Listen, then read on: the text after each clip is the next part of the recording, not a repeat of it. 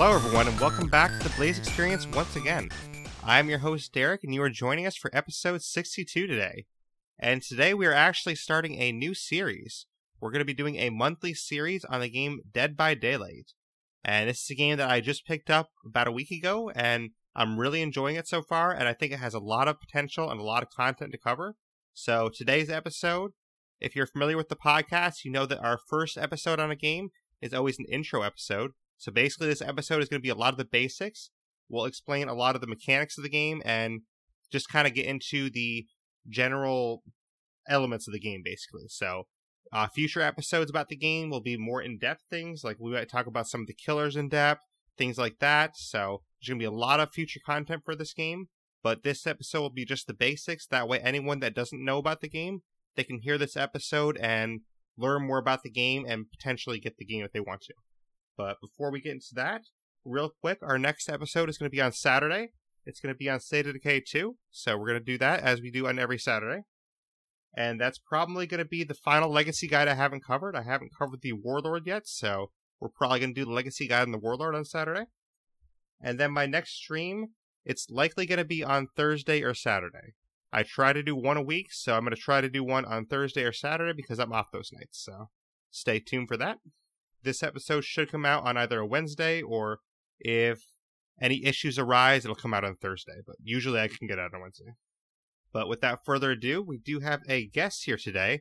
This guest is a friend of mine, and he knows the game very, very well. And he's going to be joining us for this monthly series. So every month it'll be myself and ACC talking about this game. So please welcome to the podcast, ACC. How are you? Great, man. Thanks for having me. I'm super excited to be talking about this game. I've been playing it for so long, and I finally got to kind of enjoy the fun of it. So, exactly. You know, I saw on my friends list that you had like 1,000 hours into the game, so I figured, hey, I'll talk to him about it. Oh, man. 1,000 hours. Woo! I didn't know I played that much, but yeah. That's what it says on my friends list. Oh, my gosh. I played a lot. I know I played a lot of hours. I never knew I accumulated that many hours. So, yeah, you played quite a bit, so. Yeah, definitely did. Oh, definitely did. It did almost, since launch, so. Been playing it for a long time. Yeah, and for anyone that didn't know, you know, when did this game launch? Because I just picked it up a week ago. Yeah, this launched originally I believe it launched exactly about 3 years ago on PC. That's when I first noticed it. I never had I don't have a PC. I'm not a PC gamer, but I was at a friend's house and he was like, AC, you're going to love this. I know you're going to love this. I said, what is this? Fucking PC shit. Oh my gosh, Michael Myers. I fell in love instantly. And I was like, what is this? And I looked to see if it's on Xbox, and it's not. Oh.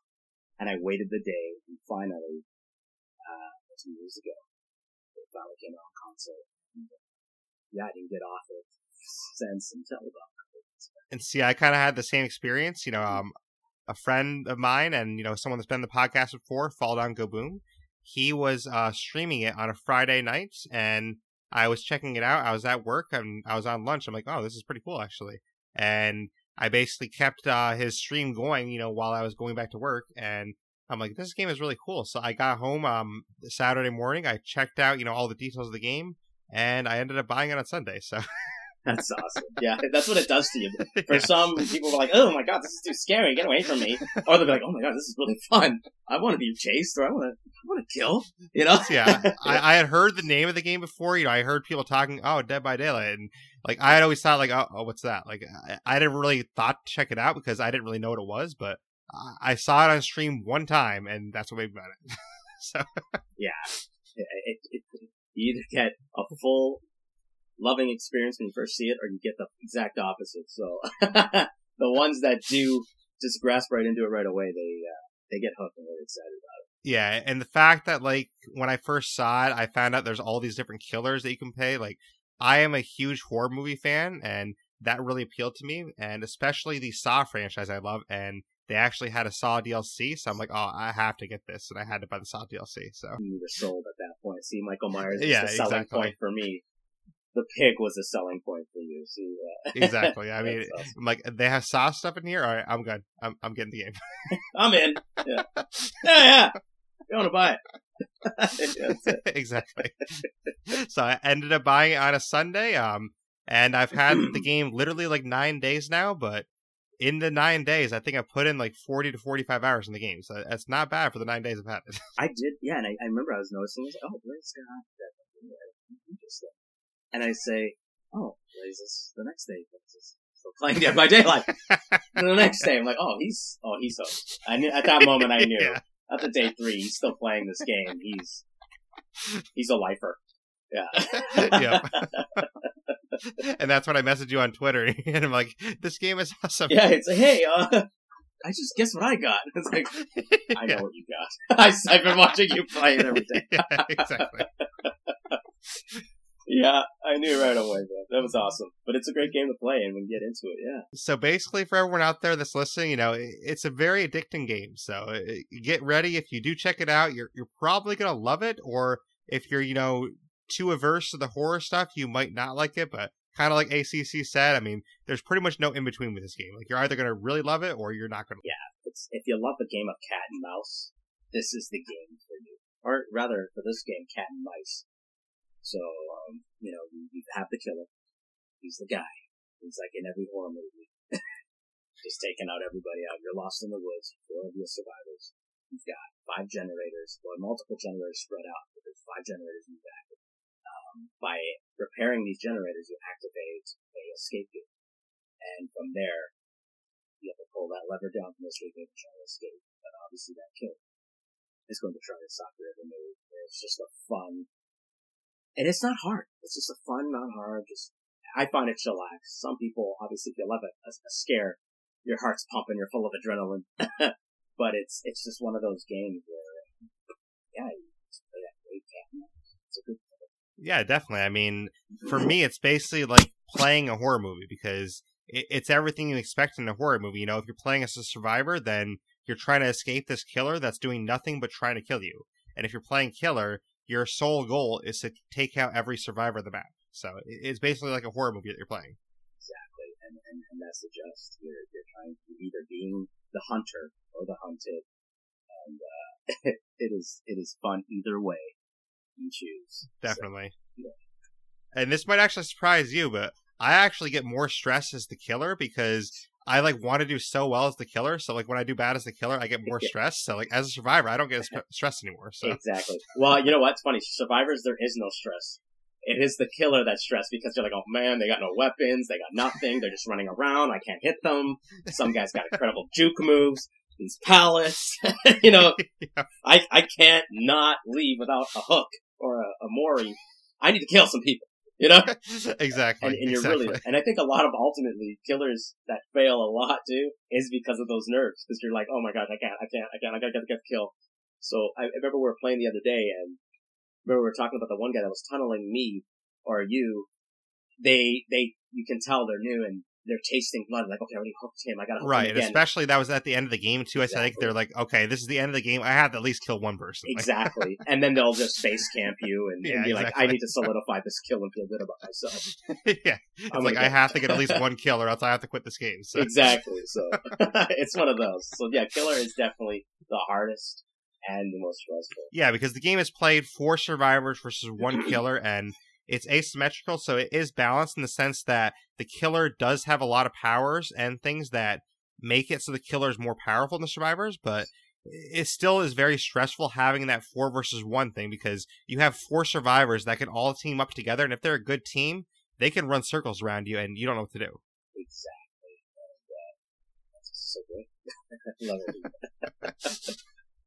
Couldn't have said it better. But if you're new to the game, though, you definitely get some jump scares with those killers, especially with Michael Myers, because he sneaks up on you and you're like, oh, shit. I remember one game we were playing, you know, you heard me, I was like, oh, shit. What the fuck? Yes. Like, I just jumped out of nowhere. I'm like, holy shit. Yeah, and I kept telling you, I warned you, I was like the most scary guy out of them all, I think, to me, and then Michael Myers. Yeah. You were instantly like, it's Myers, isn't it? Because you didn't know the killer yet. Yeah. Well, because, see, with Myers, there's terror radiuses with the killer. So you'll be able, as a survivor, to be able to hear the heartbeat. And as it intensifies, it means he's getting closer and closer. And a lot of them have about 24 meters, some to 32 meters of range where you can be able to know that he's around you. Michael Myers has 8 meter. I don't know how it's 8 meter. I think it's a lot less.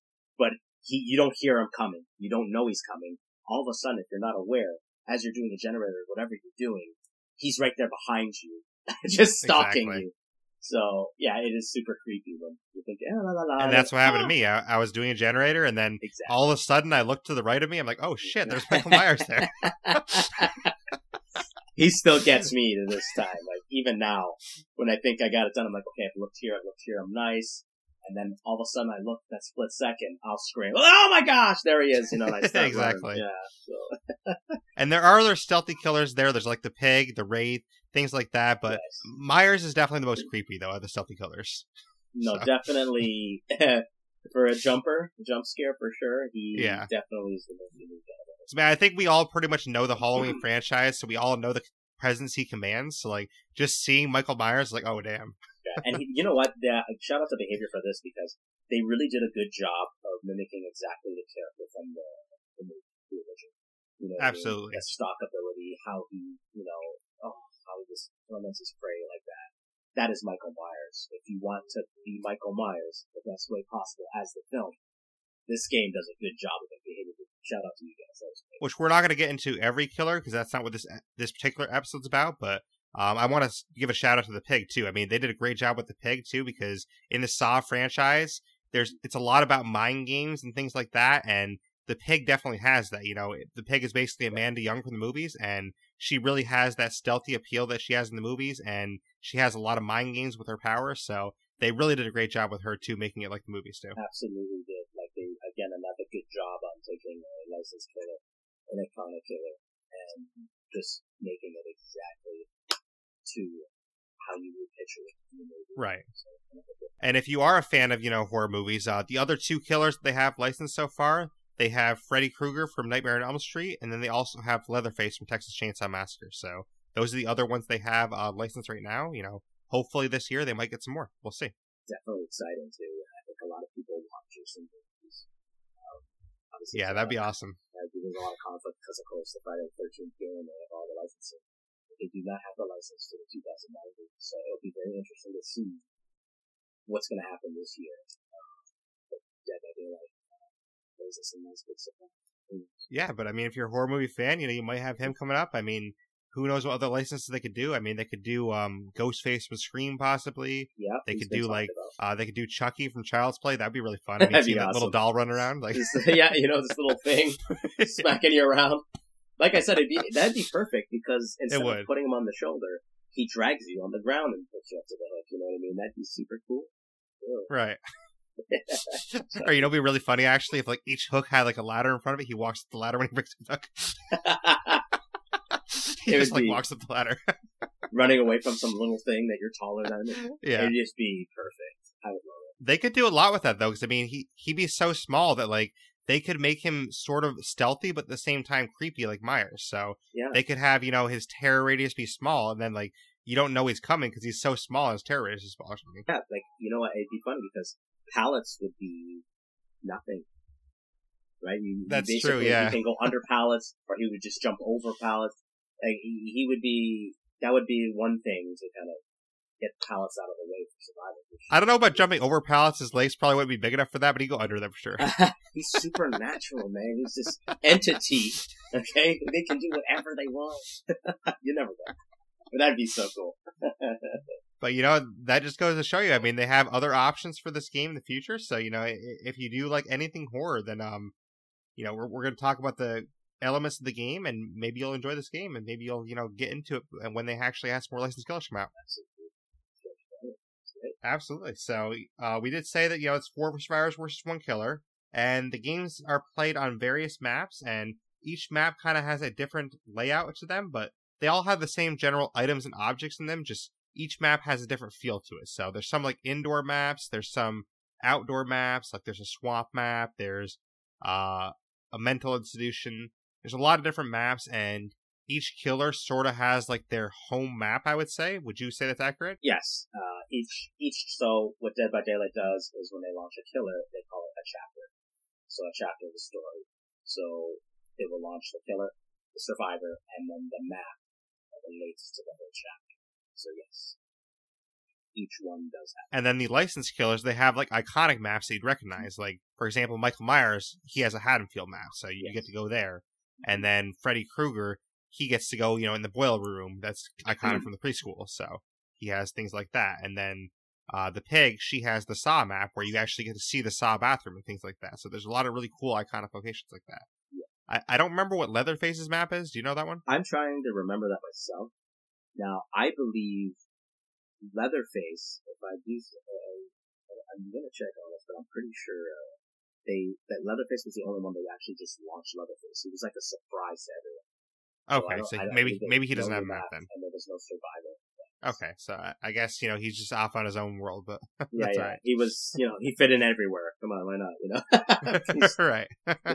Why not? Yeah, he was the only one that they did. I think they were in the middle of testing at that time to see how would the people grasp, how would the community grasp if they just did things individually as opposed to chapters. That kind of makes sense too, because I think I checked, and I think his DLC is the cheapest. That's probably why, because he didn't have anything included with him. Exactly. But you can see that I guess they tried it out, and now they're just like, no, we're just do full-on chapters. Because I think we do want that play. Survivors are going to want their Survivor mains.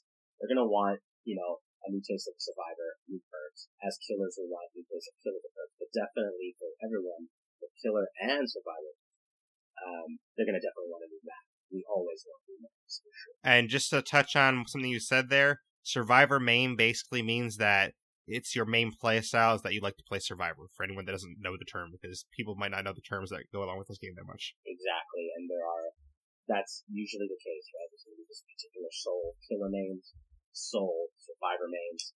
Very rare you see both juggle. They're there, but there's some that they're hard to lose. So far I'm doing that, but I think that's because I'm new that I'm doing that, so. Exactly, and you're enjoying that experience. Like me, I was doing both, and then eventually I kind of led to Survivor, yeah. Right. And then, every now and then I'll just which I want to be much more. Yeah, it's definitely a lot of fun. So. Yeah, definitely. But you did mention generators earlier. Do you want to explain what generators are to people a little bit more and how they're important to the game? Yeah. So for the objectives of the game, again, you have several spread out in the map. You will have to do 5. So activating 5. So basically, these are the things that are going to power your escape out. You go to them, you'll get a skill check as you're repairing the generator. You have to obviously get in between the square with the circled line to be able to not make a noise. So you want to be as quiet as possible because the killer is going around. He's doing spot checks where these generators are. Because in the killer's eyes, he knows where the generators are. He'll be able to see the auras of the generator. So he's going to monitor all of them because he knows what we're trying to do. And there's 7 total, so you have to do 5 out of the 7. Right. Is it 8 or 7? I thought it was 7. Yeah. Because when you get down to 1 left, there's 3 left in the map. When you get to 1, yeah, there's 1, for the 3, so possibly. Yeah, probably.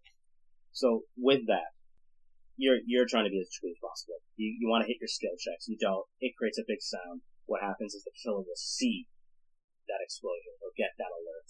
He'll know directly what he has to do. So he'll head directly to that location to see if the survivor has stayed there or has spawned out and can investigate and see. So the survivor's biggest deal to repair these generators. Not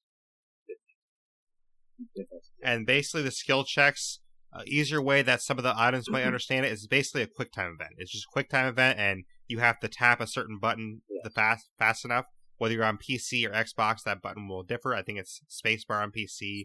For Xbox, it's right bumper. So PS4, I don't know what it'd be because I don't play on PS4, but it's some button on PS4. I mean, so you'll have to find that out. It's one of those. Yeah, exactly.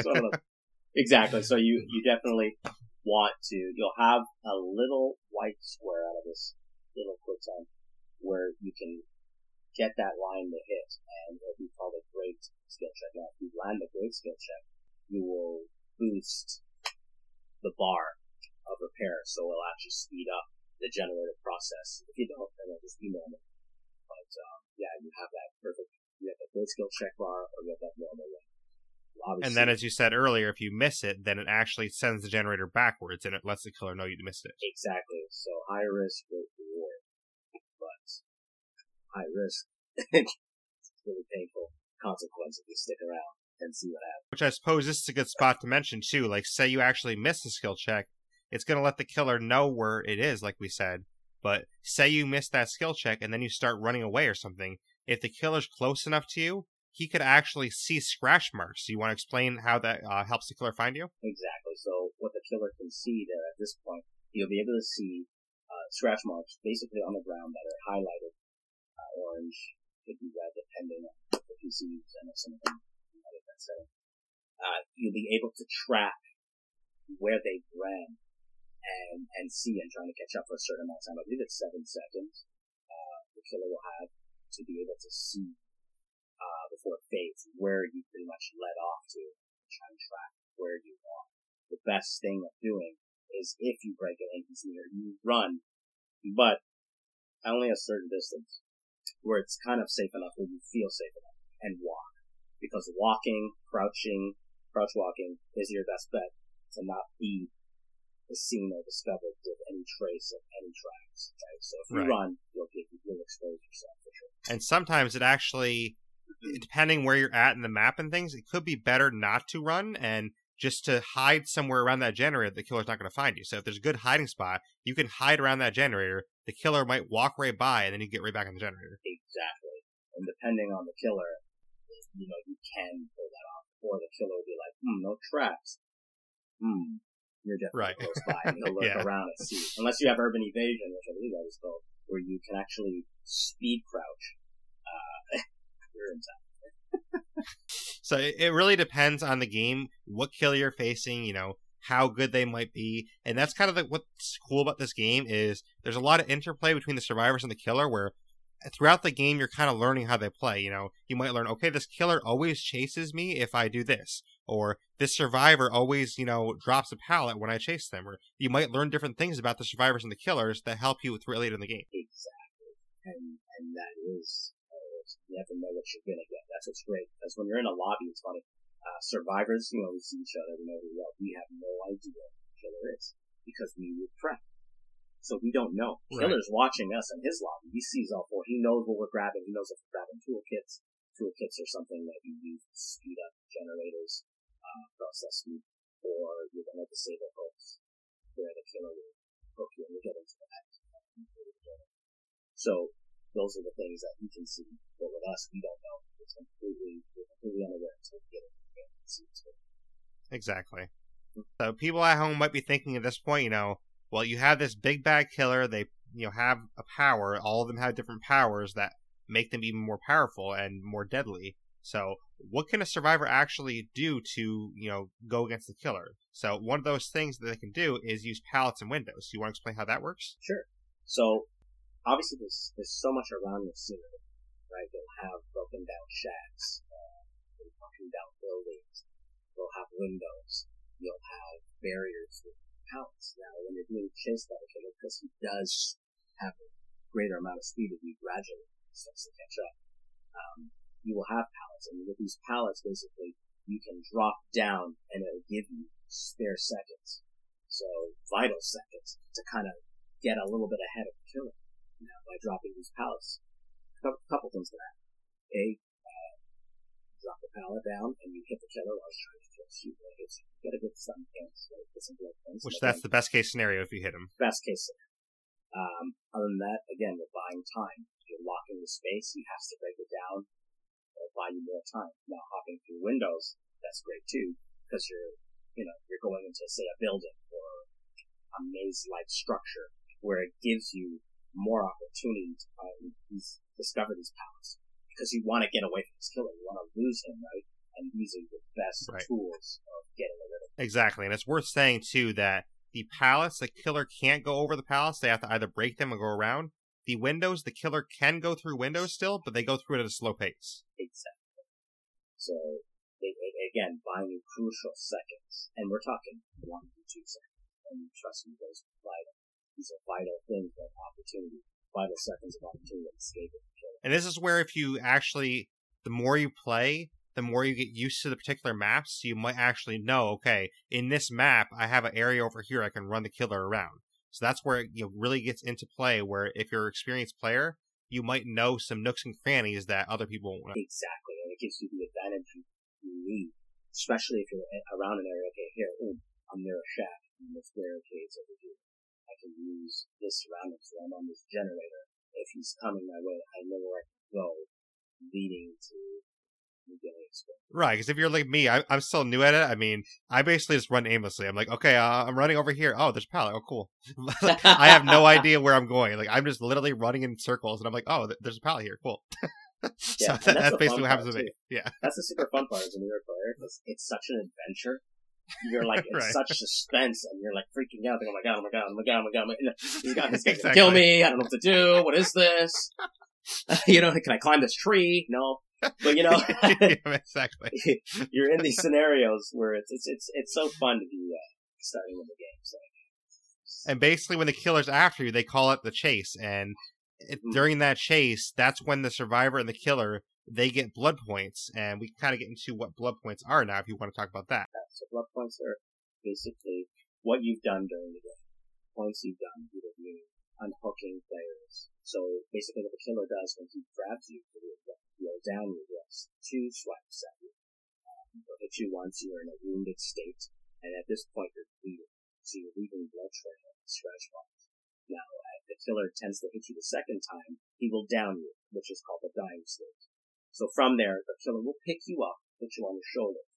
Where from there, he will look for a hook. So there's several hooks spread out through the map.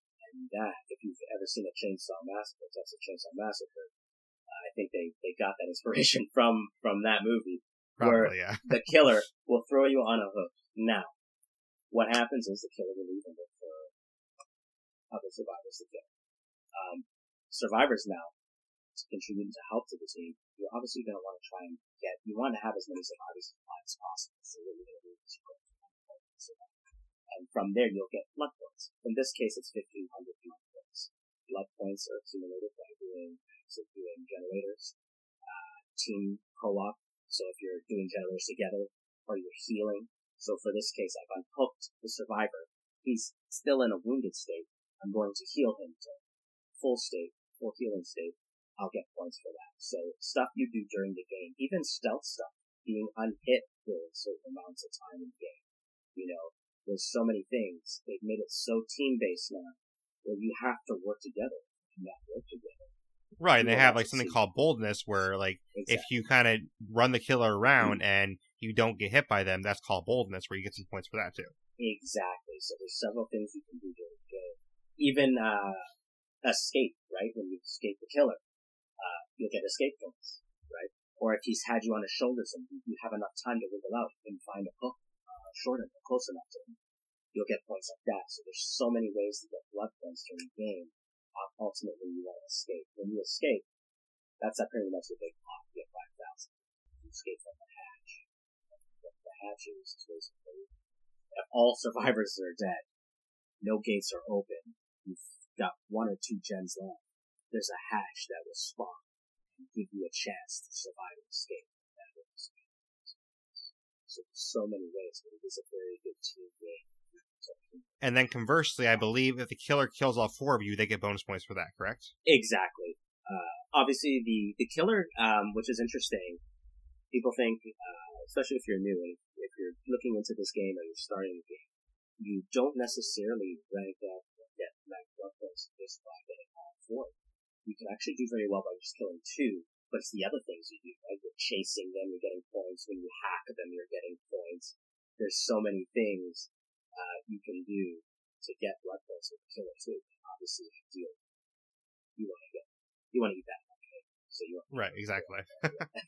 Which you did mention during that sacrificial hooks, and basically these hooks, they're something that as the killer, you want to take these survivors and place them on the hooks, because basically what you're trying to do as the killer is your object is this special, I don't really know how to describe it, but the entity is basically like this special, how would you describe it, ACC? Like, it's basically like this special thing that you're trying to please. So, like, yes, exactly.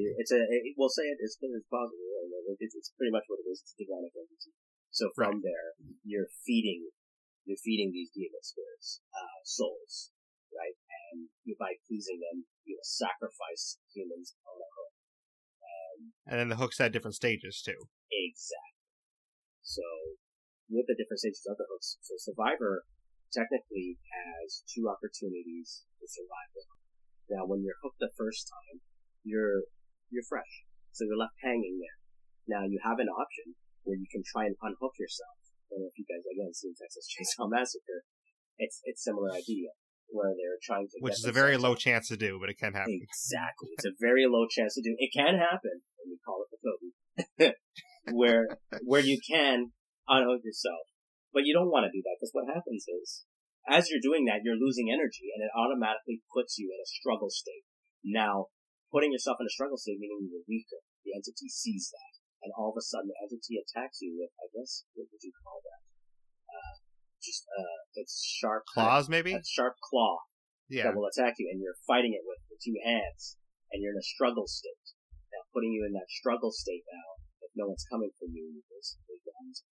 But, say you were to get picked up in that struggle state after your first hook, what happens is you are dead.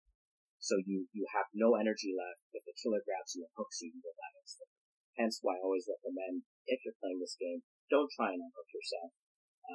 Unless it's in a late stage in the game. There's no hope. You can right. Or if maybe your team isn't being team players and they're not going to try and help you, you might as well try. Exactly. But if you're with a team and you know they're going to help you out, just be patient, because the first hook is definitely your grace period where you don't have to struggle. You're hanging there, you're waiting, you're hoping. Right, and if it is your first hook, a lot of times, say ACC was hooked and I was working on a generator or something, a lot of times I would just finish that generator first because I know it's his first hook and I have some time to save him still. Exactly. And that's the great window of opportunity. Now, if you do that and you get unhooked, and then to get rehooked, then you're put in that struggle state. So the 3 times you're out here. So if you're getting hooked 3 times, you're done. If you put yourself in struggle state after the first hook.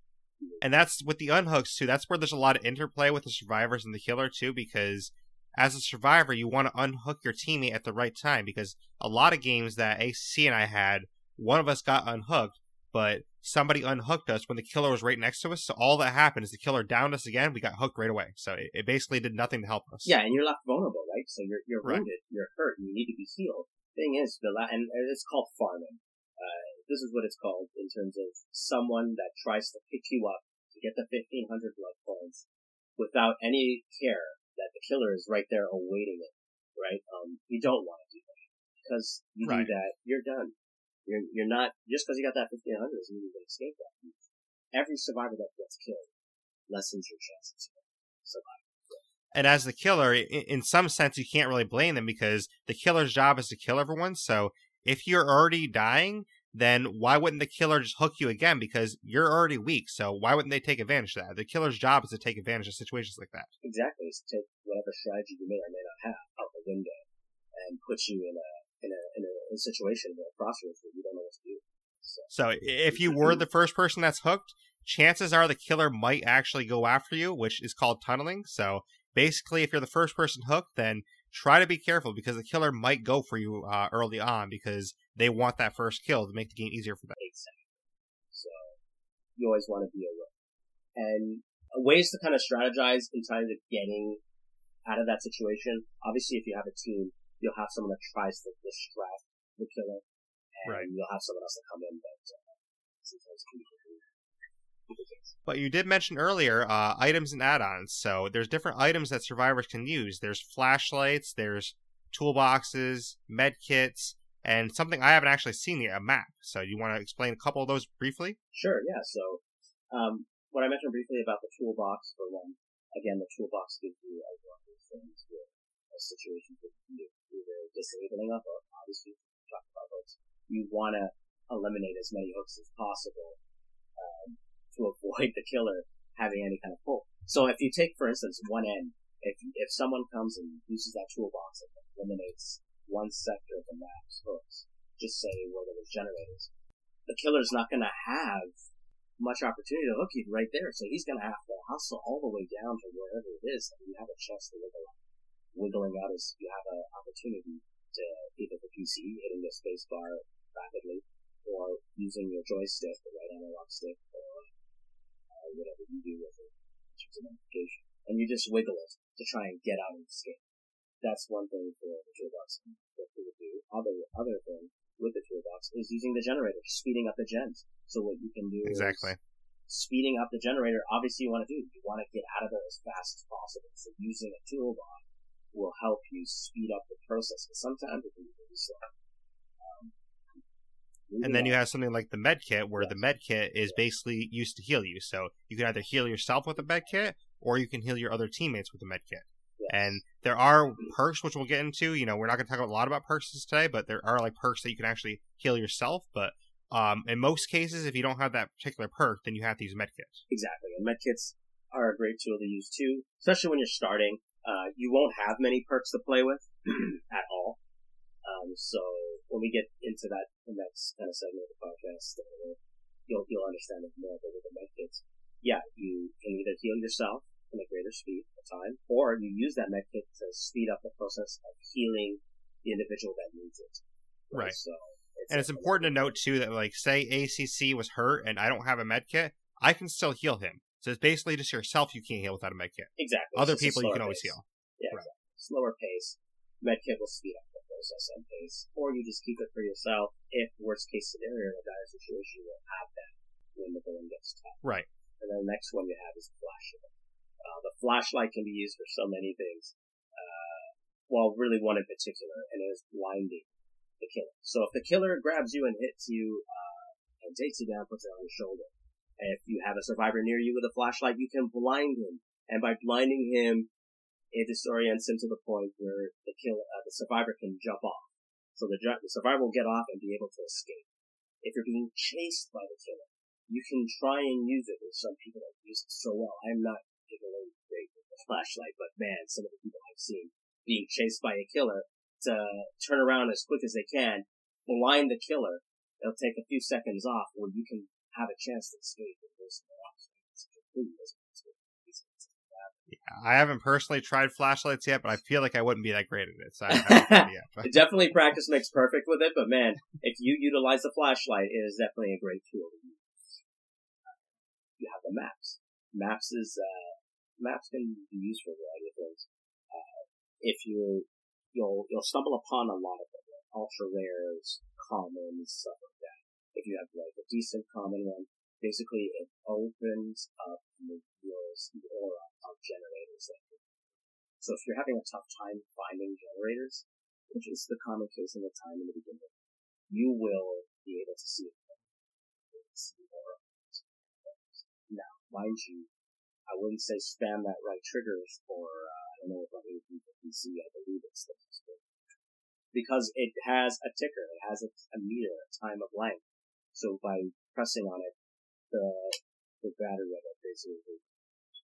So it reveals all that. Now, if you get an ultralight one, you can do two things that way. You can find the gems, or if the hatch is open, you'll be able to see and discover where the hatch is.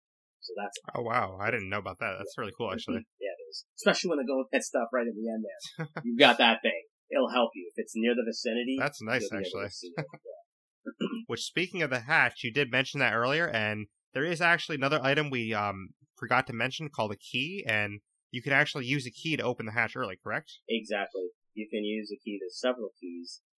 Several keys you'll come across. Now, there's some great ones because if you get a certain amount of generators and you unlock all four of you are there, say, for instance, I believe it is, if you have 2 or 3 left, so you activated 3 generators, you will unlock the spawn of the hatch. Now, if all 4 of you are still alive, or even one of you, you will actually be able to escape sooner by using this key.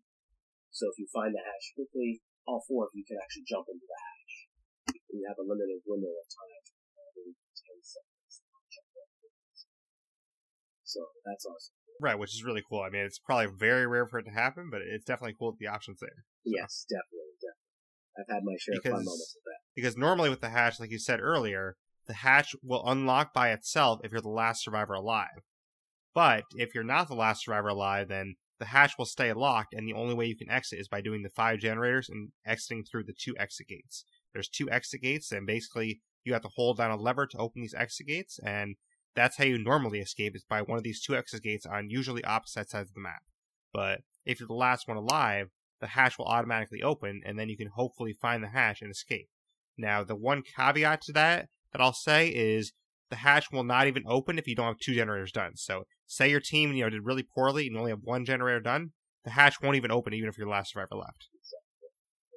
So 5 generators. If there was 4 of you that started and they have 5, you need to have at least 2 down for the last sole survivor that's alive to be able to have a chance to escape. Which, have you ever been in a situation where the hatch didn't open and you're the last one alive and you had to do generators to get it open? Absolutely. Many times. So, you're pretty much gonzo, but I actually, we found myself in that situation the other day. Remember, I spent I think it was a good half an hour escaping this one killer because it was 1 gen done. I needed to get another done, and it was basically me trying to just hopefully frustrate him to have him quit, but he wasn't quit. He knew there was blood. It was inevitable. He wasn't going to get out. Exactly. Yeah. So that's basically the exit gates in the hatch, and we talked about add-ons, but there's also add-ons for the killer too, because the killer all have different powers, and basically there's add-ons that help enhance their powers. Like, for example, my favorite killer, the pig, they have add-ons to their power that make their jigsaw boxes more plentiful, or it takes longer to do them, things like that. Michael Myers, for example, he has an add-on that lets him kill survivors basically instantly without having to hook them. It takes, a little bit more than that. He has to be a tier 3. We won't explain all that, but basically there's add-ons that if you do the right things for the add-on, then you get a lot of extra powers that the killer usually wouldn't have. Exactly. What I love about the killers is, we talked about this the other day, that they're all unique. With survivors, they're unique. They come with unique perks, and we'll get that. But with the killers, yes, they all have a unique trait that they always want to play each of them. They have unique perks and add-ons, which just can do crazy things like we were talking about. Judas Tombstone today, right? You were a victim of the special I was Mike Meyer add-on where he has different sets of tiers of stalking. So when he gets to his max tier, which is the 3rd tier, he is able to insta-kill. Almost like a fatality in Mortal Kombat, right? It's an execution. Exactly. Yeah, so super cool stuff. Yeah, so all the killers have their unique stuff, which is really cool to have these add-ons for. And, the killers play kind of like you would expect them to play. Like, for example, Freddy, he puts you in the dream world and he puts you to sleep, and that's how he attacks you. So it really works how, you think the killer should work, which is really cool. Oh, yeah, definitely. And Freddy's, I love Freddy's, even though Freddy gets a lot of criticism as the killer, being a lead killer or whatnot, which I don't think he is. He's just really cool, though. His ads are cool. He has one where you're instantly put in a dream state. So just like dang. in this world. So you start the game and you're like, what the heck's going on here? You're like, what the heck? I went a dream state, and people are like, oh, it's Freddy. I was like, how did he get him so fast? Well, he didn't. He just had an add-on where he gets someone right off of that. And he's able to see exactly where you are. So when you're in the dream state, he can see your aura right off of that. Right? So. And then on top of add-ons, we talked about add-ons and items for survivors and killers, but both survivors and killers also have something called offerings. And basically an offering, this is something that you're giving to the entity, and you're basically trying to influence the entity. You're saying, hey, I'll give you this if you give me a special power back. And basically the entity gives you an extra power back. So as the killer, for example, there's offerings you can use to actually create more hooks in the map, so you have more chances to kill people because there's more hooks in the map. Or as a survivor, you can use offerings to get more blood points, or you might be able to decrease the amount of hooks, or there's this thing called mist that actually makes the map really misty or foggy, and basically it makes it so it's harder to see. So as a survivor, you could actually use offerings to make it a little bit foggier so the killer can't find you as easily. Exactly. It definitely hinders the killer. If you're putting on darkness, right? The more fog, the harder it is for the killer to see you. Right. With some exceptions. Like, for example, the pig that I like to play, the mist actually helps the pig because the pig can kind of blend in with the survivors. So for some killers, it can actually help them. But. Exactly. So they do a good balance of the pros and cons of those both, right? So, but then again, the survivor will never know, right? Right. So until they get in the game. And they're like, oh no, not this killer. Exactly, because the pig is a unique killer where actually can seem like it's a survivor, because if she's crouched, then she seems like a normal person almost when she kind of walks up to you. So if it's really foggy, then you might actually think that the pig is a normal survivor. So they could walk up to you, you're like, oh, okay, this person's going to help me do this generator. Awesome, this is great. And then all of a sudden you get hit. So Exactly. Yeah. It's good, man. I love it. So there's a lot of mind games in this game, which is really fun. And it is all mind games. It's mind games when you're running. It's mind games what you're doing, right? Like, what you're strategizing, right? When you're even in that chase, do I fake left, go right, or does he do that, or does he know I'm going to do that? You know what I mean? So it's definitely gets your mind busy. Which at this point, I think we should say too, like, these mind games, don't feel bad if you start and you're horrible at these, because even after I put in like 40 hours this week, I'm still horrible at it. Like, I don't understand all the mind games yet, because this is something that it takes you a long time to learn, which I think ACC will corroborate. These mind games, you're not going to jump in your first game and be like, oh, I know what they're doing. So yeah, well, I call them the phases. Right? The first phase, like Blaze is in the first phase of the excitement and thrill, meaning, oh my god, he's coming after me still. You know what I mean? Like, get away from me, shoot, get out of here. Exactly. What do I do? So, like, every time the killer's around me, I just run. I take off, and I have no idea where I'm going. I'm like, I'm going to run this way. I'm going to run this way. Get out of my way! Exactly. It's like, you're not knowing that maybe you're running to a survivor that's working on a gen, or, you're running into, like, a tree that is totally blocked off, and you're like, oh my gosh, I thought I can get through there.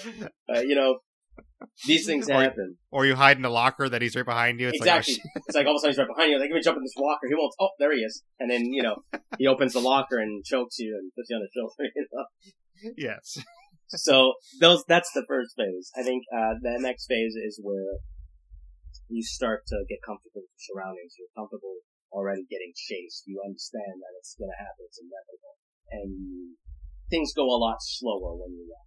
So, and at that point, you'll be able to see what you can do. If you're running and there's someone on the gen, oh man, I can't go there, let me go left. Or, when you do this, things will just slow down as you'll get it. But I always say the first time you're starting and you're going through that, those are the funnest times.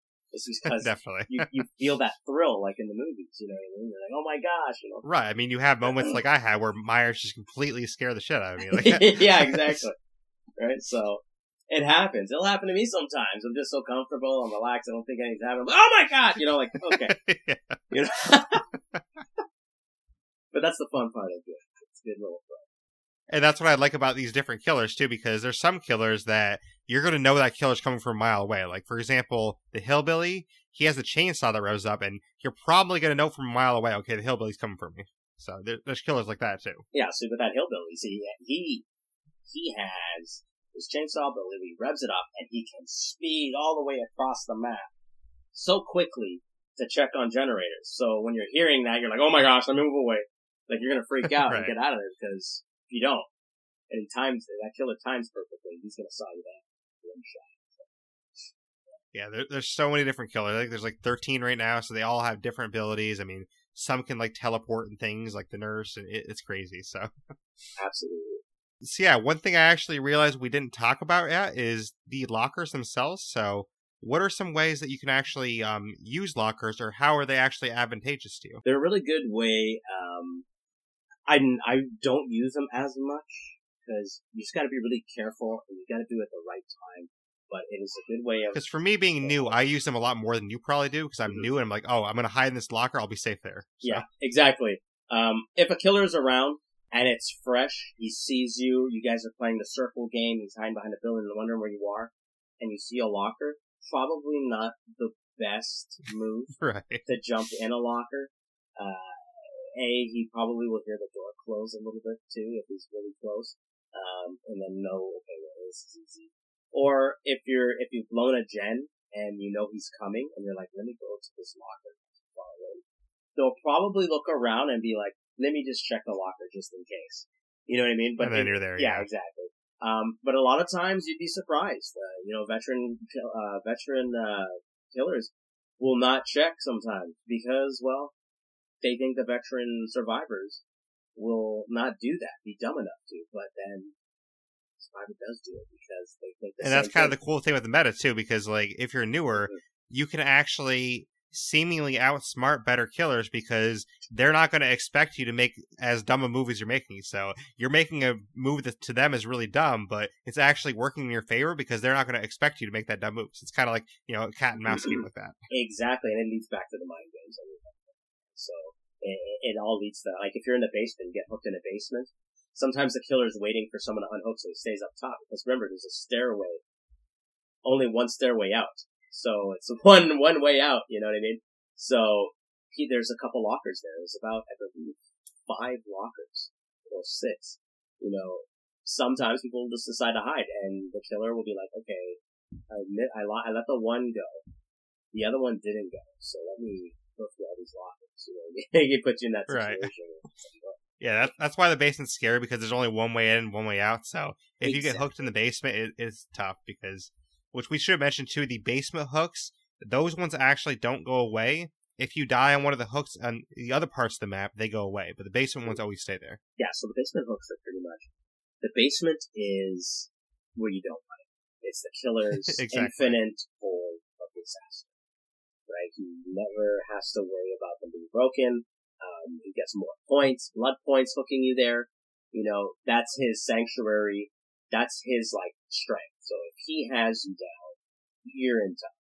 It's kind of the worst. And it's hard for your teammates to save you there, too, because there's only one way in. So. Exactly. So, he's put you in a tough situation, especially for a level. So, I mean, there's some games that if you get hooked in the basement, your team will just forget about you. You'll be like, oh, screw it. He's good. So. Exactly. So, you definitely want to be in the basement at all. And if you're being chased, don't run towards the basement. And you'll know where the basement is. Yeah. When you're running into a shack or you're in a building, you'll see a stairway down. You'll be like, oh, okay, I don't want to, exactly. I don't want to be here too long. Yeah, so. Right. Yeah, so definitely not. But getting back to lockers real quick, I mean, I don't know if this is the proper way to use them, but one way I actually have found that's effective is if a killer's chasing me and I lose them for a couple seconds, sometimes I take those couple seconds that I lost them to jump in a locker, and then by the time they find my trail again, they're not really going to know where I went. Exactly. So it seems like it works out with that a little bit. Exactly. You want to be smart with it. Like, if you're hearing a heartbeat and it's coming near, he doesn't know you're there. You haven't made any noises. He's just assuming he's patrolling. Slide into that locker quietly. He'll walk by. Hopefully it doesn't fit. You never know. You never know. It's always a risk going into it. But that's a good way of doing it, right? That's a way of kind of dodging him. Especially doctors. Again, they don't know about that. But yes. Yeah. the doctor is a pain, but yes. But one thing we actually didn't talk about at all yet is totems. So do you want to talk about how totems come into play? Yeah, so there are 5 totems spread across the map. And they are these bone skull structures. These little things.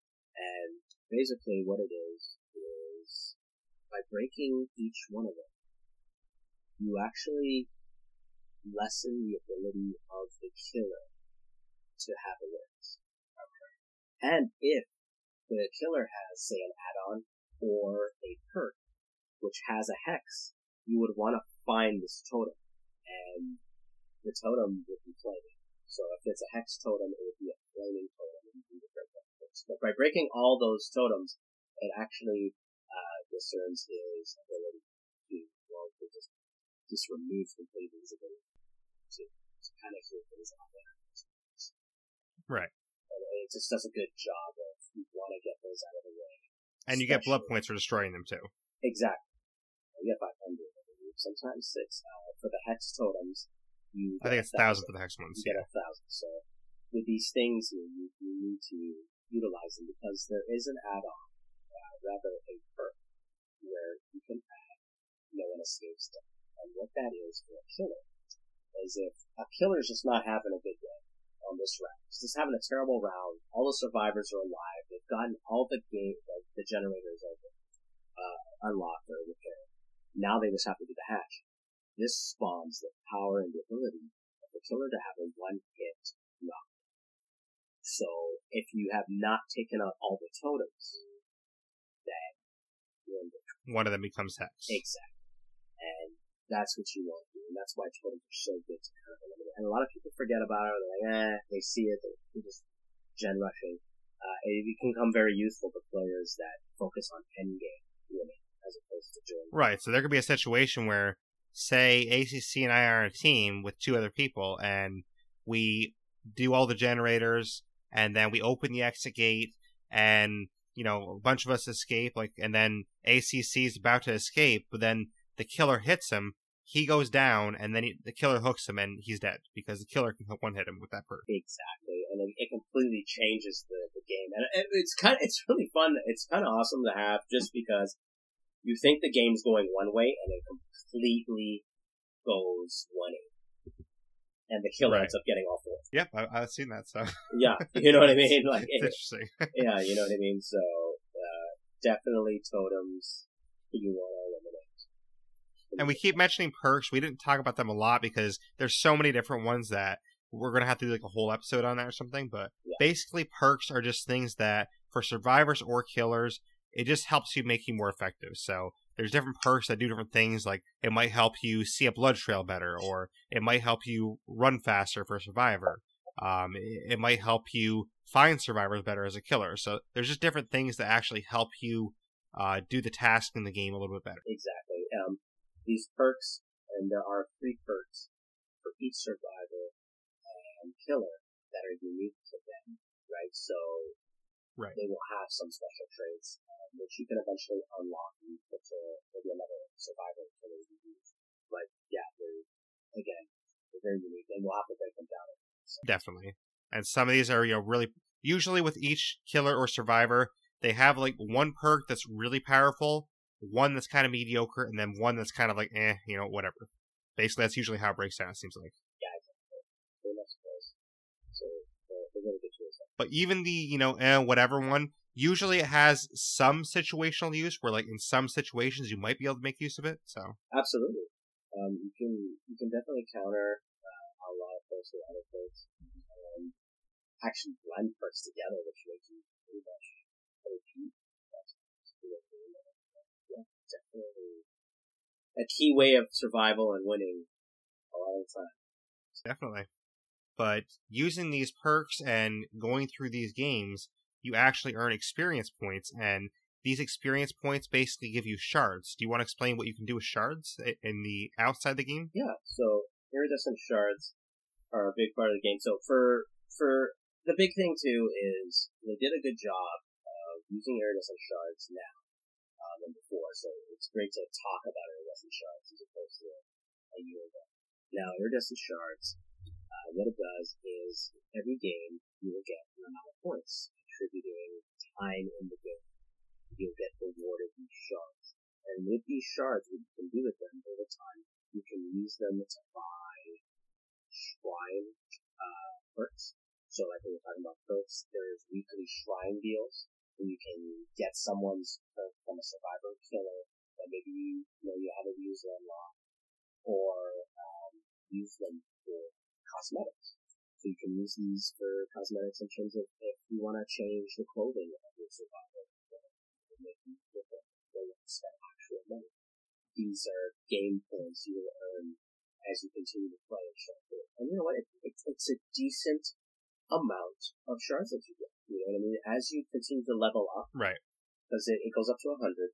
The more you level up, the more shards you'll get each game, and it's really cool how they did it.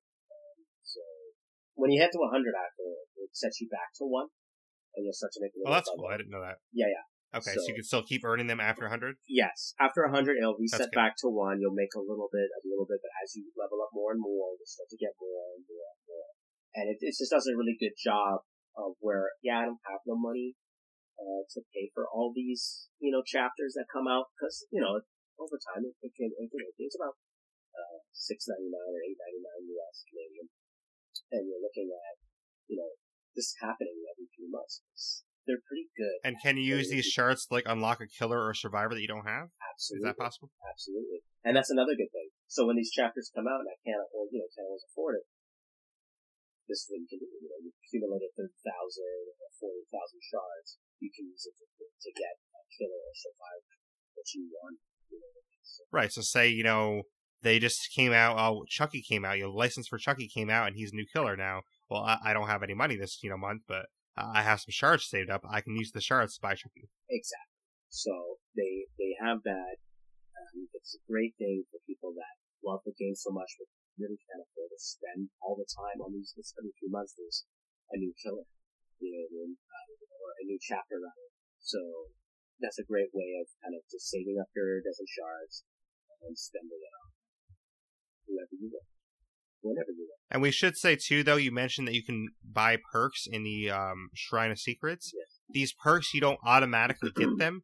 Basically, it just unlocks it to be available in your blood web. So we didn't talk about the blood web yet, so maybe this is a good time to talk about the blood web. We can kind of talk about how these perks go into the blood web. Right.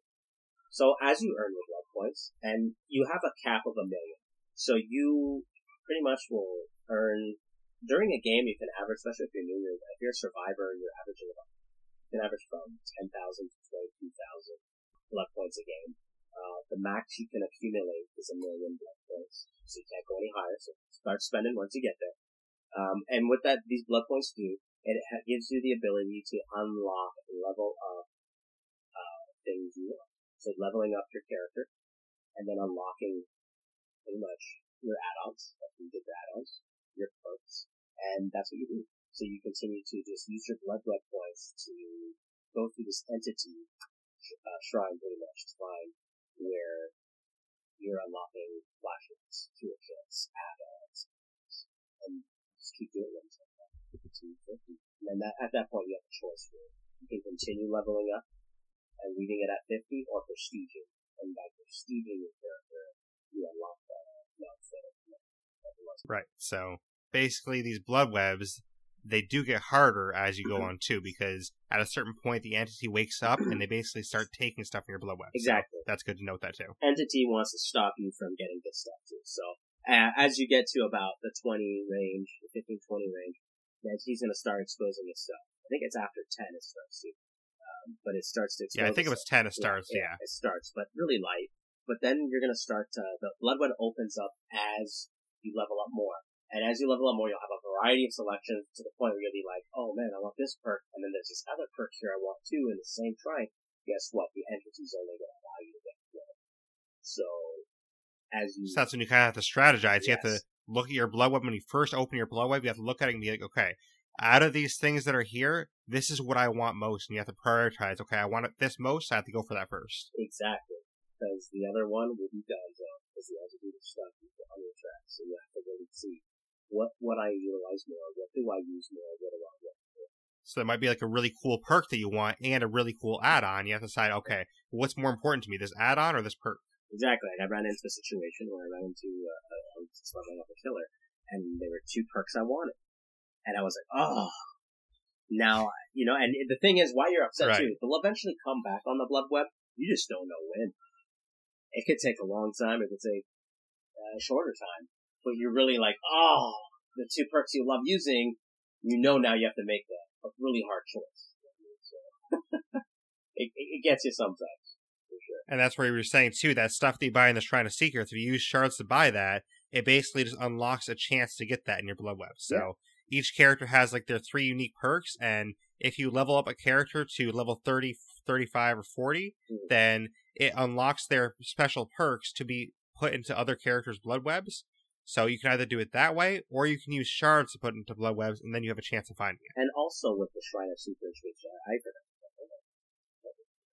is that you actually, by losing shards sometimes, you'll actually gain blood points. So say you own the perk and it's up there available.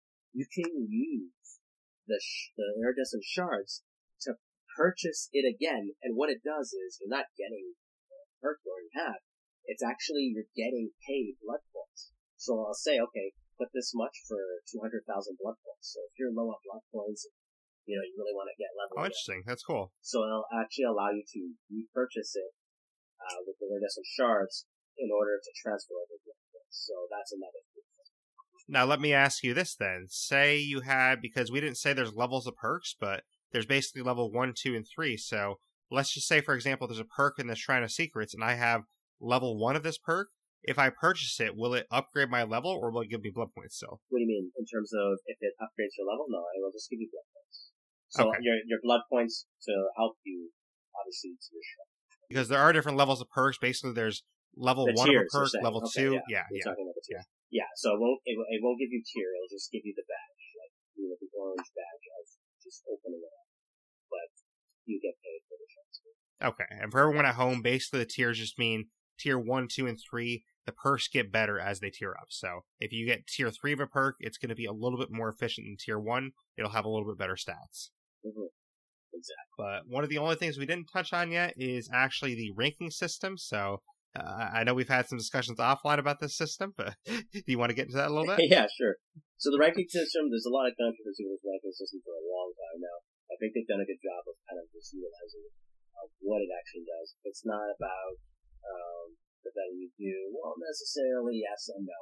It's the better you do, the higher you go the ranks. It's more showing the level of experience, right? So the ranking system is judged by your teamwork, your overall contribution in the game, and what you've done to help the team or help yourself just to get points.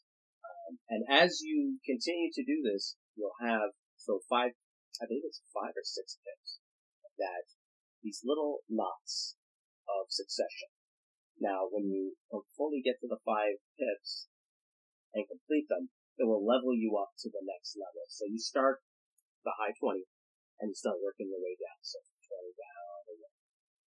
So obviously the higher you go, the more experienced players, the more challenges you face, and the better you get at the game. So that's pretty much the gist of how it works. Right. Basically, 20 is like, you're brand new. They've never played the game a time in their life.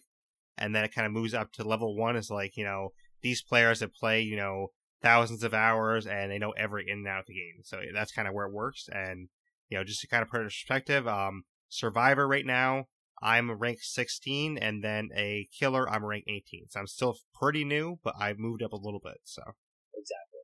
So you'll start to, based on your succession, you'll start to gradually move up, and then you'll hit a part where you're like, wow, this is getting more challenging, and that's what it is. It's based on your experience, how you're adapting to the game. Right. And the only other thing to mention that I guess just happened is they actually reset the ranks every month. Yes, every 13th of the month they will reset the ranks of it. Now I know they've done some adjustments where I think they did it. They used to make it in a wide variety, so it used to be like number 1s would go to 15 and then have to make their way back. I think now they've changed that where 1s would probably go to 6 or so. I think it's better just to help newer gamers. You know what I mean? Right. Because, for example, when it reset, I didn't go all the way back to 20. I think I went to 18. Now I'm working my way back up to 18. Exactly. So they're definitely trying to work on a great format where obviously the more experienced people, especially at level 1s and whatnot, won't go so high up. It's unfair. Right. Obviously, new gamers. Because the people that are level 20, those are the people that have no idea how to play the game yet, so they don't want to have those people facing a bunch of people that already know how to play the game, because what's going to happen is the people that know how to play the game, they're going to walk all over them, and the new players might not want to play again. Exactly. And you don't want that. Not any game you don't want that. So right. So if they're brand new, they want to give them a chance to learn the game before they actually can face other people that are better. Exactly, right? How are you going to learn? How are you going to enjoy if you're getting trolled and beat down by someone just incredibly higher level to get discouraged? Right, because I've got to get some level 20s that are like killers, and they didn't even know enough to put a perk on. So they didn't even have a perk on their killer because they didn't know enough. Yeah, exactly. And then you'll face sometimes, you'll face an elite out of nowhere, maybe they haven't played a while, whatever it may be, just completely obliterated. You're like, what the heck? Yes. Like, geez. Yeah, you'll at times you'll notice, you'll get to see some of how good these players are. Yeah, and then you get to the end screen, they have like 4 purple perks, they have like all these add-ons, like, and they were ranked like 5. It's like, okay. It's like, oh man, okay. That makes sense. That makes sense now why I lost so bad. I'm scared to go to that, you know what I mean? Yeah. But gradually you make yourself up there, you make your way up there. It's not that at all. But yeah, that's basically the main elements of the game, and there are some different game modes in the game. There's obviously where you can play as a survivor, which you have a team of 4. There's obviously playing as a killer, which is, solo, which we'll get into that a little bit more in depth in a second.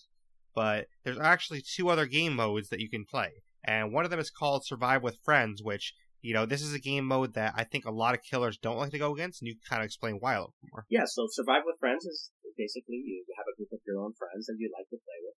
You make a party, and the four of you will jump in together and go find a game. Sometimes killers can not like that because in the higher ranks, there are some, like I said, there's no I in team. So if you're going to work together, you'll be able to take down a kill unless they're incredibly good. Which there are so many that are that just completely obliterate, like just an elite team. But that's what it is. Survive with Friends is basically you come together, you and your friends, you go out there, and you get it. Right, because basically, put in perspective, if it's a team of 4 people that don't know each other, they're not talking, then as a killer, you don't have to worry as much about them communicating, because these 4 players, they might know what to do. They might, go to save each other. They might not. So you always have that uncertainty when you have a team of survivors that don't know each other, because some of them might help each other. Some of them might not. Some of them might never help anyone at all. So you don't know what their objective is going to be. But if it's a Survive with Friends game where it's a group of 4 friends, you can almost guarantee they're going to work together. And if they're all in party chat together, basically they're going to communicate. So they might just say, okay, us 2 will go over here and do this gen. You go save that survivor that's on the hook, and then you run around for a while. So basically, you could have situations like that where they work together so well that the killer has no chance because they just run the killer around, and then the other people do gens. Exactly. Very, very clutch to have a good team. Gen rushing is key, right? And that's what Survive Friends is. As opposed to going in there solo, which you just go to survive. Solo is basically, you're just going on. Right. You're doing a search. And you got friends on or whatnot. You go and pretty much do a solo with a bunch of friends. And then when you're going in by yourself, one of the only ways to know that someone, because you don't see their level, you don't see their rank when you get in there, one of the only ways to know if someone has experience is if they have bloody clothes, because bloody clothes means they prestige. So basically prestiging means that they play the game a lot and they got their character up to level 50 and then they started back at 1 again. So when you do that, you get a bloody set of clothes. Exactly. So that's one of the only ways you can know. That's pretty much the only way you can know, which funny is because now that's kind of hindered in disguise now because cosmetics are out, right? Where you can get what you want, dress your character the way you want to dress them. Sometimes you won't even know. It's just, It's a throw out there. Now, when you're throwing in solo, here's the thing. When you're throwing in the solo aspect of the game and you're going in just to survive, that doesn't mean the other 3 are solo as well. The other 3 can very well be Survive with Friends, group of 3 or 2, right? So, right, and we actually had a game where the 2 of us were on with another friend of mine, and we kind of joked around, oh, well, this 4th player, they're kind of the bait. We'll just, kind of let them be the bait. So yeah, that the rando. And that's what happens in the game, yeah. Yeah. So when you're trapped into the Survive with Friends team and you're a squad of 2 or 3, especially a 3, and you get a rando, as we call them, you don't know what to expect from them. It can be completely selfish or a team player. Most of the times, believe it or not, they're not a team player. Okay, so right. Maybe you thought I was going to say team player, they're not. So you already got the preparation to say, well, I'm here to take care of my friends. If this guy can be the bait and can chase good Harry Jets, which is not necessarily the nicest way to kind of look at it, but you kind of right. You want to strategize and play the ball that you know that. Of course, if they end up being a great team player, though, you kind of feel bad leaving them behind. So it's like, okay, I'll go help them out. Yeah, well, that's when you gauge in the beginning. Yeah. You'll feel them out and see, okay, is this person a team player or not? If you know they're a team player, obviously they become you. They become one of you. Right, exactly. And you do what you can to help them out. But in other times, you'll know right off the bat what you're dealing with when you see them. Like, for instance, if they're being chased and they're running towards you, and then they stay there until the killer gets closer and then run to see if the killer's going to try to stop the guy with gen, which most of the times is the case. The killer's going to be like, well, let me stop this guy. He's doing and one of the worst situations you can have is if you're with a random player that you're not communicating with and they're getting chased by the killer, you almost have a generator done and they bring the killer right to you. It's like, oh, seriously? It's like... and it happens a lot with the randos. They'll do it. And sometimes it's not their fault. Maybe they're new or if they are. I know I've definitely done it where like I had no idea the player was there. I just was running around. I'm like, oh, sorry, dude. I had no idea you were there. So. Exactly, right? Sometimes you just don't know. It's just you're just freaking out. I want to survive. You don't know. Exactly. And then that's perfectly fine. When you're getting to the higher ranks, you're well aware. Okay, this guy's a level 5. Are you kidding? You know what I mean? Right. You see me there, you're like, screw this, I'm getting this rando. You know what I mean? Like, Right. And they do it, and that's just plain true. But that's where you could have situations where like the player just doesn't care; they just want to get the killer onto somebody else, so they just put them onto somebody else instead. Exactly, and again, the game of strategy, anything can happen. You never know when you don't have your team, or you're in there solo. What you just don't. But that's what's so fun. Definitely. But there is actually a game mode I haven't tried yet, so maybe you can speak on this a little bit more. It's called Kill Your Friends, which I know you can make like a group with your friends where one of you can play the killer and the rest can kind of try and survive them. And I've heard that you actually get like all the perks unlocked or something for that. Is that true? Exactly. So Kill Your Friends, all 5 of you, if you all want to just play together and switch through Killer. Now, just to tell you right off the bat, you don't get awarded blood points for it. You don't earn points. Because that's pretty much what all players would do. They would just stop doing ranked and make blood points. So, but that's besides the point. The point is that you get together, you play, you rotate. If one wants to, be a killer in the next round, the next one will switch.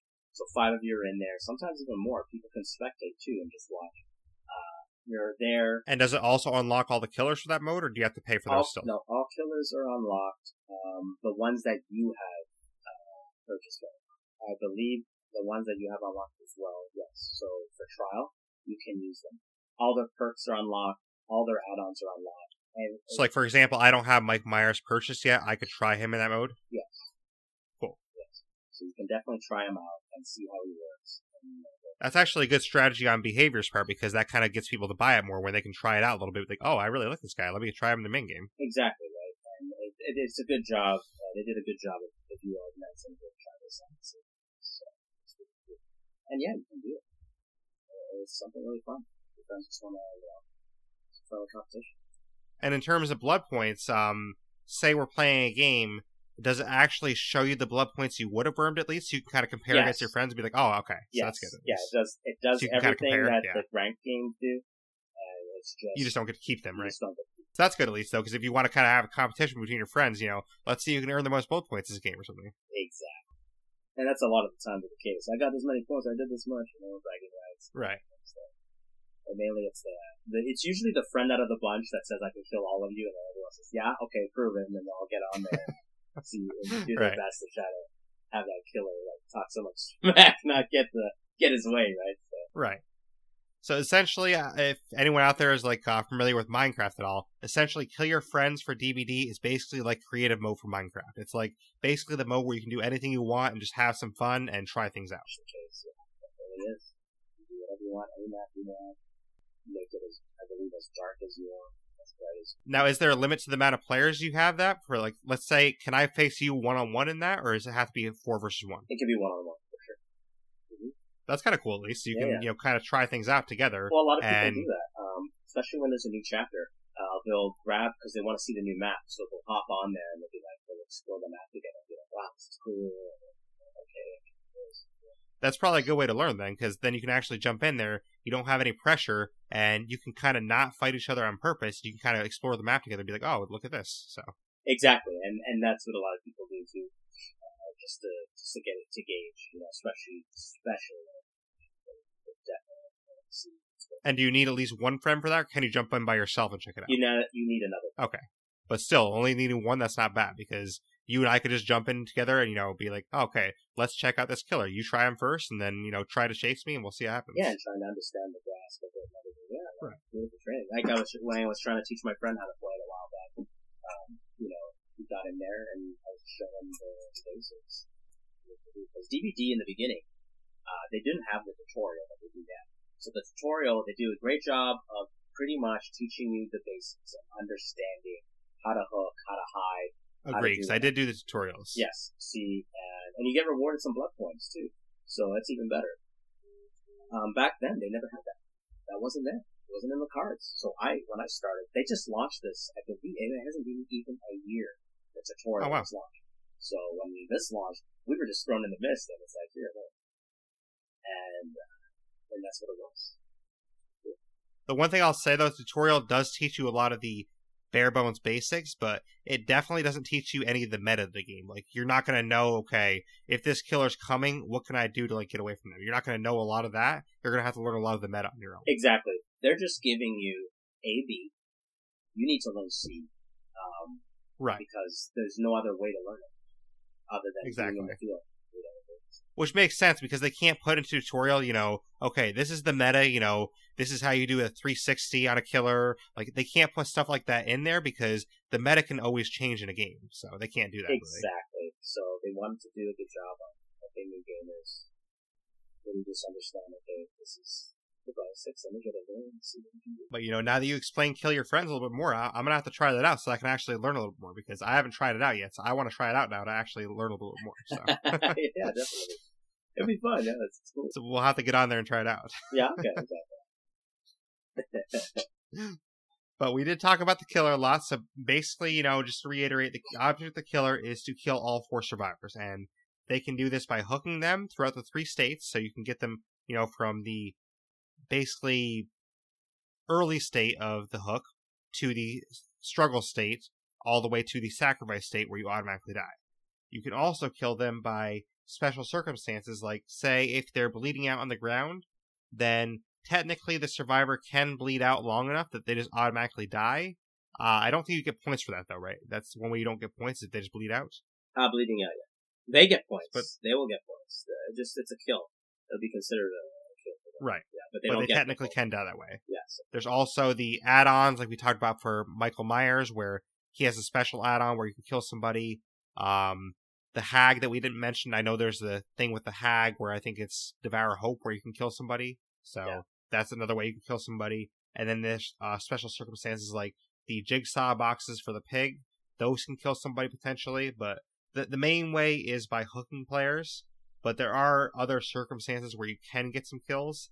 And then the last way, which we actually didn't mention that much, is the Mori. Do you want to explain the Mori a little bit? Yeah, the Ebony Mori is, like we were saying, is somewhat like Mortal Kombat. So it's an execution, a unique execution that kills.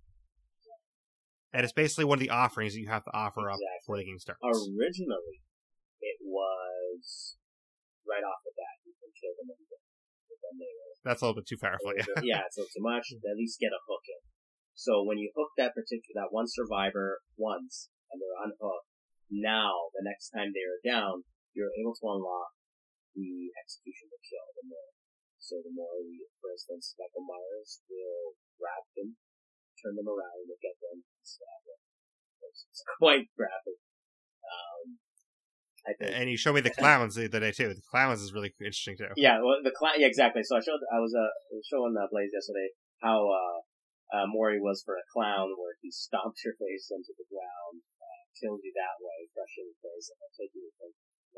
And then he licks your finger. Yeah, he licks your finger and then puts it in his pocket of other fingers. So they all have unique Mori sets. For some that don't have a stomach for it, I understand. And then, like the pig, for example, that basically uses something iconic to Saw, where she basically slashes your throat and lets your throat bleed out. That's kind of iconic to Saw. So if you know Saw, you know what that comes from. Exactly. Or Leatherface, where he hammers your head and then he does use the saw to slice you up. And then you have Freddy, the 2010 version of Freddy, but we couldn't get the rights for the original, which was unfortunate, but it was still cool to get this one where he kind of puts his claw like that's so cool though. Yeah.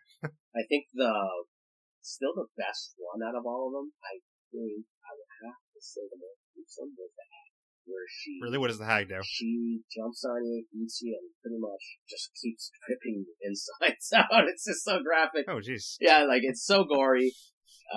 Yeah, she's probably the one. There's a lot of I call them crappy because when you got ones like those, they'll light up the other ones. So if you had to say for the listeners out there, which one would you say is the tamest? That's like the least gruesome out of all of them. The least gruesome out of all of them, I would say, is the Doctor, where he just electrocutes you to death. I think it's definitely really good. Yeah, that sounds kind of boring in comparison. Exactly, he just electrocutes you to death. Nothing. Oh. It's like, oh, okay, bye. Okay. After I've been traumatized after all these, I'm numb. You know? Yeah. So, yeah, which if you faith this doctor anyways, you've already been electrocuted enough anyway, so it's basically like you already died. Yeah, and exactly. And when you're put in these Mori states, if you're a survivor, you get an awesome cinematic of it. When you're the killer doing the Mori, you have a first-person view of it. So you get two different perspectives of the Mori. Oh, that's cool, actually. I didn't know that. Yeah. So that's kind of cool. So when you're a survivor, it's kind of cool to look at. It probably sucks if you're trying to get some blood points or you're getting killed and you want to die, but at least you get a good view of that Mori. Really cool cinematic. Right. Yeah. But yeah, that's pretty much the object for the killer. You know, we already said that they do have different add-ons and perks to help them out, and they all had different powers, which are very cool. So if you are interested in this game, I would definitely suggest checking out their powers, because something I first did when I found out about the game is I checked out all 13 killers, and I checked out their powers, and I kind of got a sense for their playstyle, because I figured out which one would be more suited to my playstyle. You know, there's some killers that are more stealthy, there's some killers that are better at finding survivors, there's some killers that are basically just your classic killer where they just literally run at you and smack you in the head and, you know, take you out that way. So there's basically different styles of killer based on the way you want to play. So they all had different powers that kind of enhance those. Exactly. And you start to develop with this and try them all out. You start to see, okay, this suits me better, this suits me better. I'm more of a run and gun. So basically I like a clown where he throws this bottle of toxin that slows you down and then I just hack you. Right? Now I love Michael, but I have to be really patient with him. Stops your prey. And then like the pig, I like the pig because the pig is all about mind games and being stealthy, and that's kind of the thing I like. So with the pig, you know, I can kind of sneak up on someone and give them a surprise and then also play some mind games with them. So I do like that as well. And also the pig can delay the game, which we'll talk about, you know, more in future episodes, but there's different things like that where it is very different depending on how you play. And like the nurse, for example, you know, we said that she can teleport. So basically she's the type of playstyle where if you use it correctly, you can kind of traverse the map very effectively. Exactly. Like, I think that's the only killer I would say really doesn't work.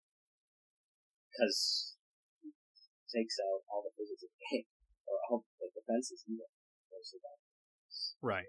Yeah, basically the meta seems to be that the nurse and the Hildy are the best ones. Right now, yeah. And I'd say the Hag. I think Hag is probably something as well. Yeah. The Hag has some crazy powers. She has that, that's the hex thing on the ground. She run over, she can teleport. And I think, you know, the radius is so big that she can teleport right to it. I believe the only other one that teleports is the Spirit, correct? But I don't know much about the Spirit yet. She more leaves her image in one place and that kind of glides to without you knowing. Yeah, so you see I'm not exactly sure how that works yet, but I'll figure it out. She's able to twist. That's mind games on its own, right? So you'll think she's behind you and she'll stop moving, but she's not. She's actually gliding to you, leaving that last image of her while she's invisible as a ghostly being, and then appears when she wants to. So see, there you go, listeners. You know, that's how big these mind games actually get. So there's definitely a lot of depth to this. You know, on the surface, when you see this game, you might not realize it, but there's actually a ton of depth in this game. And that's why we're doing a whole series on it monthly. Yeah, there's definitely a lot to take in. Definitely going to be well informed. Absolutely. You know, we're going to go over this one. We didn't get into it too much because this is the intro episode, but you know, every month we'll kind of go over any big news that came out, and then we'll also talk about a topic for the episode. So, for instance, next month, it's probably likely right now we're going to talk about like tips for survivors, because anyone that's, you know, newer, they're probably going to want some tips on how to survive as a survivor. So that's what we might do for the first episode after this one. That sounds pretty good. Yeah. And then we can move on to those killers. But I think a lot of people, when they do start, they do actually really jump into survivors. Right. So killers will probably be the month after that. You know, we'll kind of play it by year and we'll kind of figure it out. But we might do an episode on each killer. You know, if you're a big Michael Myers fan, we might do a whole episode on Michael Myers as a killer and talk about how you want to play him as a killer and different things like that. So yeah, throw it out there. Let us know. And if you want, if there's something you're really interested in, absolutely. You know, ACC will be the expert, and I'll be kind of the new guy strung along, learn the game as I go. So, but you're doing a great job so far. So I appreciate you're catching on better than some I've met. I'll tell you that. Let's just say I do my homework. You know, Yeah. when I get You into definitely something, do. I do a lot of research on No, it. you So. definitely do a lot of research. That's the one thing I was impressed when I pointed out the other day. I was like, wow, you're really, say, well, what makes you say that? Well, telling me all these people I know. And, Yes. in such a short period of time, like people I watched, to learn the game, understand. Yeah, I was basically looking up all these content creators that stream the game, do YouTube videos on it, and I basically within a week I already knew most of the big names that were involved in the game. So Yeah, and he was telling me them, like, yeah, well, he knows, he gets it. Yeah, so rest assured, people listening, I might not know everything about the game yet, but I'm getting there. So he's doing a great job, and he's getting there at an accelerated rate of speeds. Definitely throw me I out tried the at window. least. So yeah. So yeah, by December, ACC will just quit, and then I'll just be by myself. And Yeah, he'll Ebony Mori me, and basically Yes. say I quit, but really he executed me. No. Yes. So by June, I'm going to hook him on the hook, Yeah. and then by December, I'll Mori him. Yes, exactly.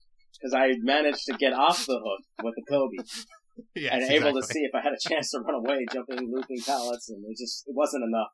His pig stealth was just too you much. won't see it coming. I'll just crouch behind him. Around like September, I'm going to crouch behind him. I'll quickly sneak up on him, and then by December, I'll go with kill. Oh, speaking of that, I've got when I stream Dead by Daylight next time, I've got a beautiful photo screenshot with the pig crouched, kind of camping this person he just hooked, and I'm behind him, crouched behind the pig. Nice. But it's not that. It was the scenery and how the lighting and everything was. It was just like, wow. If I was a photographer at that moment, That's awesome. I can't wait to use it. That's amazing. We'll have to check it out then. Yeah, definitely. But, as you mentioned, you are a streamer. So if people want to find you and check out your stream, I definitely suggest they do so. You're an amazing streamer and you're definitely very engaging. So definitely check out a stream. But if they want to find your stream, how can they find your stream? Thanks so much, number one. That was actually nice. So I appreciate that. No problem. You can find me at Mixer. I'm on Mixer. ACC in caps _ You'll find me there. I'm also on Twitter, ACC_streams. Check me out. I'm finally getting into social media. I've never been. It's always been kind of a rock for me. But I was in Philadelphia recently. You can see me doing the iconic run up the stairs on the Rocky Balboa, stair of fame. And you can also see me trying to steal the statue. But I don't think they'd like that much. No, I just really wanted a nice background for my stream. Right now I've got a lion and a sheep having martini, bringing love together. But I thought, what would be nice just to have Rocky Balboa's trunks, because it's so tall. I don't know how it fit in my room anyway, but I would have figured it out. Just have his trunks there. They might just find that out pretty fast, though, if you're on stream with the statue. They might be like, who sold the statue? I mean... It's like, oh, there he is. Yeah. But they realized I was Canadian, and they were like, yeah, So I was like, okay, thanks. That's what I get all the time. Blame it on Canada. Well, I haven't heard that yet, but I mean... I get it. Like, all of my American friends, my good friends, are always like, they'll play Blame It on Canada song or something, or they'll say sorry. Apparently Canadians say sorry a lot, which I think we do. We'll bump into each other with apologies. So, I meant no quarrel. The big joke I've heard is that, they all say A all Yeah, the time. and I was saving that because I figured that's the most popular one. Yeah. I've been booked a couple times saying A, but not like, how's it going, eh? Like, I don't do that. It's just like, really, eh? I didn't know. I'll say something like that. Well, yes. Right. Don't judge me. I am Canadian. And I love being it. And, come check me out and appreciate it. Appreciate the show. Yeah, definitely. I always tell people on the podcast when I reference you that basically you're the type of guy that you can have a conversation about the weather and still make it interesting. So thanks, I appreciate it. Well, we did have a great return stream yesterday. I think it was probably one of the best streams I've had in a long time. We were out there for 7 hours. It was crazy. I didn't even realize we played quite a few games. We had a lot of people that was really interactive, really happy to have me back. It was really humble. And then we got some new people. We had trollers. Perfect, because I love my trollers. and It was an overall great entertaining a day of streaming, and then I capped it off with Dead by Daylight. Yeah, the troll must have thought you stole the statue. That's what it was. Yeah. Yeah, it was hilarious. I have a viewer, and I give him a shout out. I know he's gonna watch this. I'm gonna bring her a hot sauce. I love this guy. He's been with He was me funny. from day one. He doesn't speak much. He's in there. He says hi. He gives his love. I really appreciate him. He's always been there for me. Always been there. Just every stream. I can't remember not having him. It's very rare. He doesn't speak much, but when he speaks, the people that have been around for a long time with me, my regular viewers, they listen. And there was a moment with this troller. He was just going off. I didn't care. He didn't bother me. He was making the chat live. Bringer of Hot Sauce just goes up and says, "You're an asshole." And everyone just was like, "Damn!" And yeah, because Bringer doesn't speak, and I've never heard him ever say something. He's just very loving, just a support. He's man a few words. It was completely out of nowhere too. Yeah, that troller stopped talking. Probably left the stream. Yeah, they never said a word after that. And then he messaged me saying, "Hey man, sorry, I just know the guys that you were letting in your stream, play with you, playing in the game. It was just, I didn't mean any ill will." I was like, wow, Bringer of Hot Sauce does it again. So shout out. He even got an apology out of that guy. So yeah, he even got an apology out of him, and I adore the guy. He's a good cat. So shout out to him. And I'm sure there's a lot of people listening to this that are State of Decay fans, because this is a mainly State of Decay podcast. We do other games, obviously, because we're talking about this, but ACC also plays and streams that, and he was in the Undead Trials 1 tournament, and hopefully he'll be in the next one too. So definitely check that out too if you want to see some plays to State of Decay. Yeah, definitely. I got a YouTube channel. The only thing I posted is actually that first round of the event when we kicked off the event for the doubles, for the duos. Me and my other partner. That was a crazy run too. Unbelievable. He DCs 7th wave. I'm there. Barricades are down, and somehow, I don't know how. And at one point, he did 2 rounds of the game on the phone.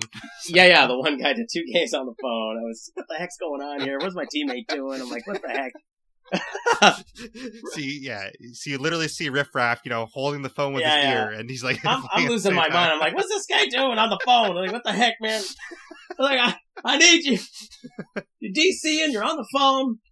Gosh. Anyway, we managed pulling it out. That was the thing I got up on there, but I gotta give a shout out to Undead Labs, for making such a great game.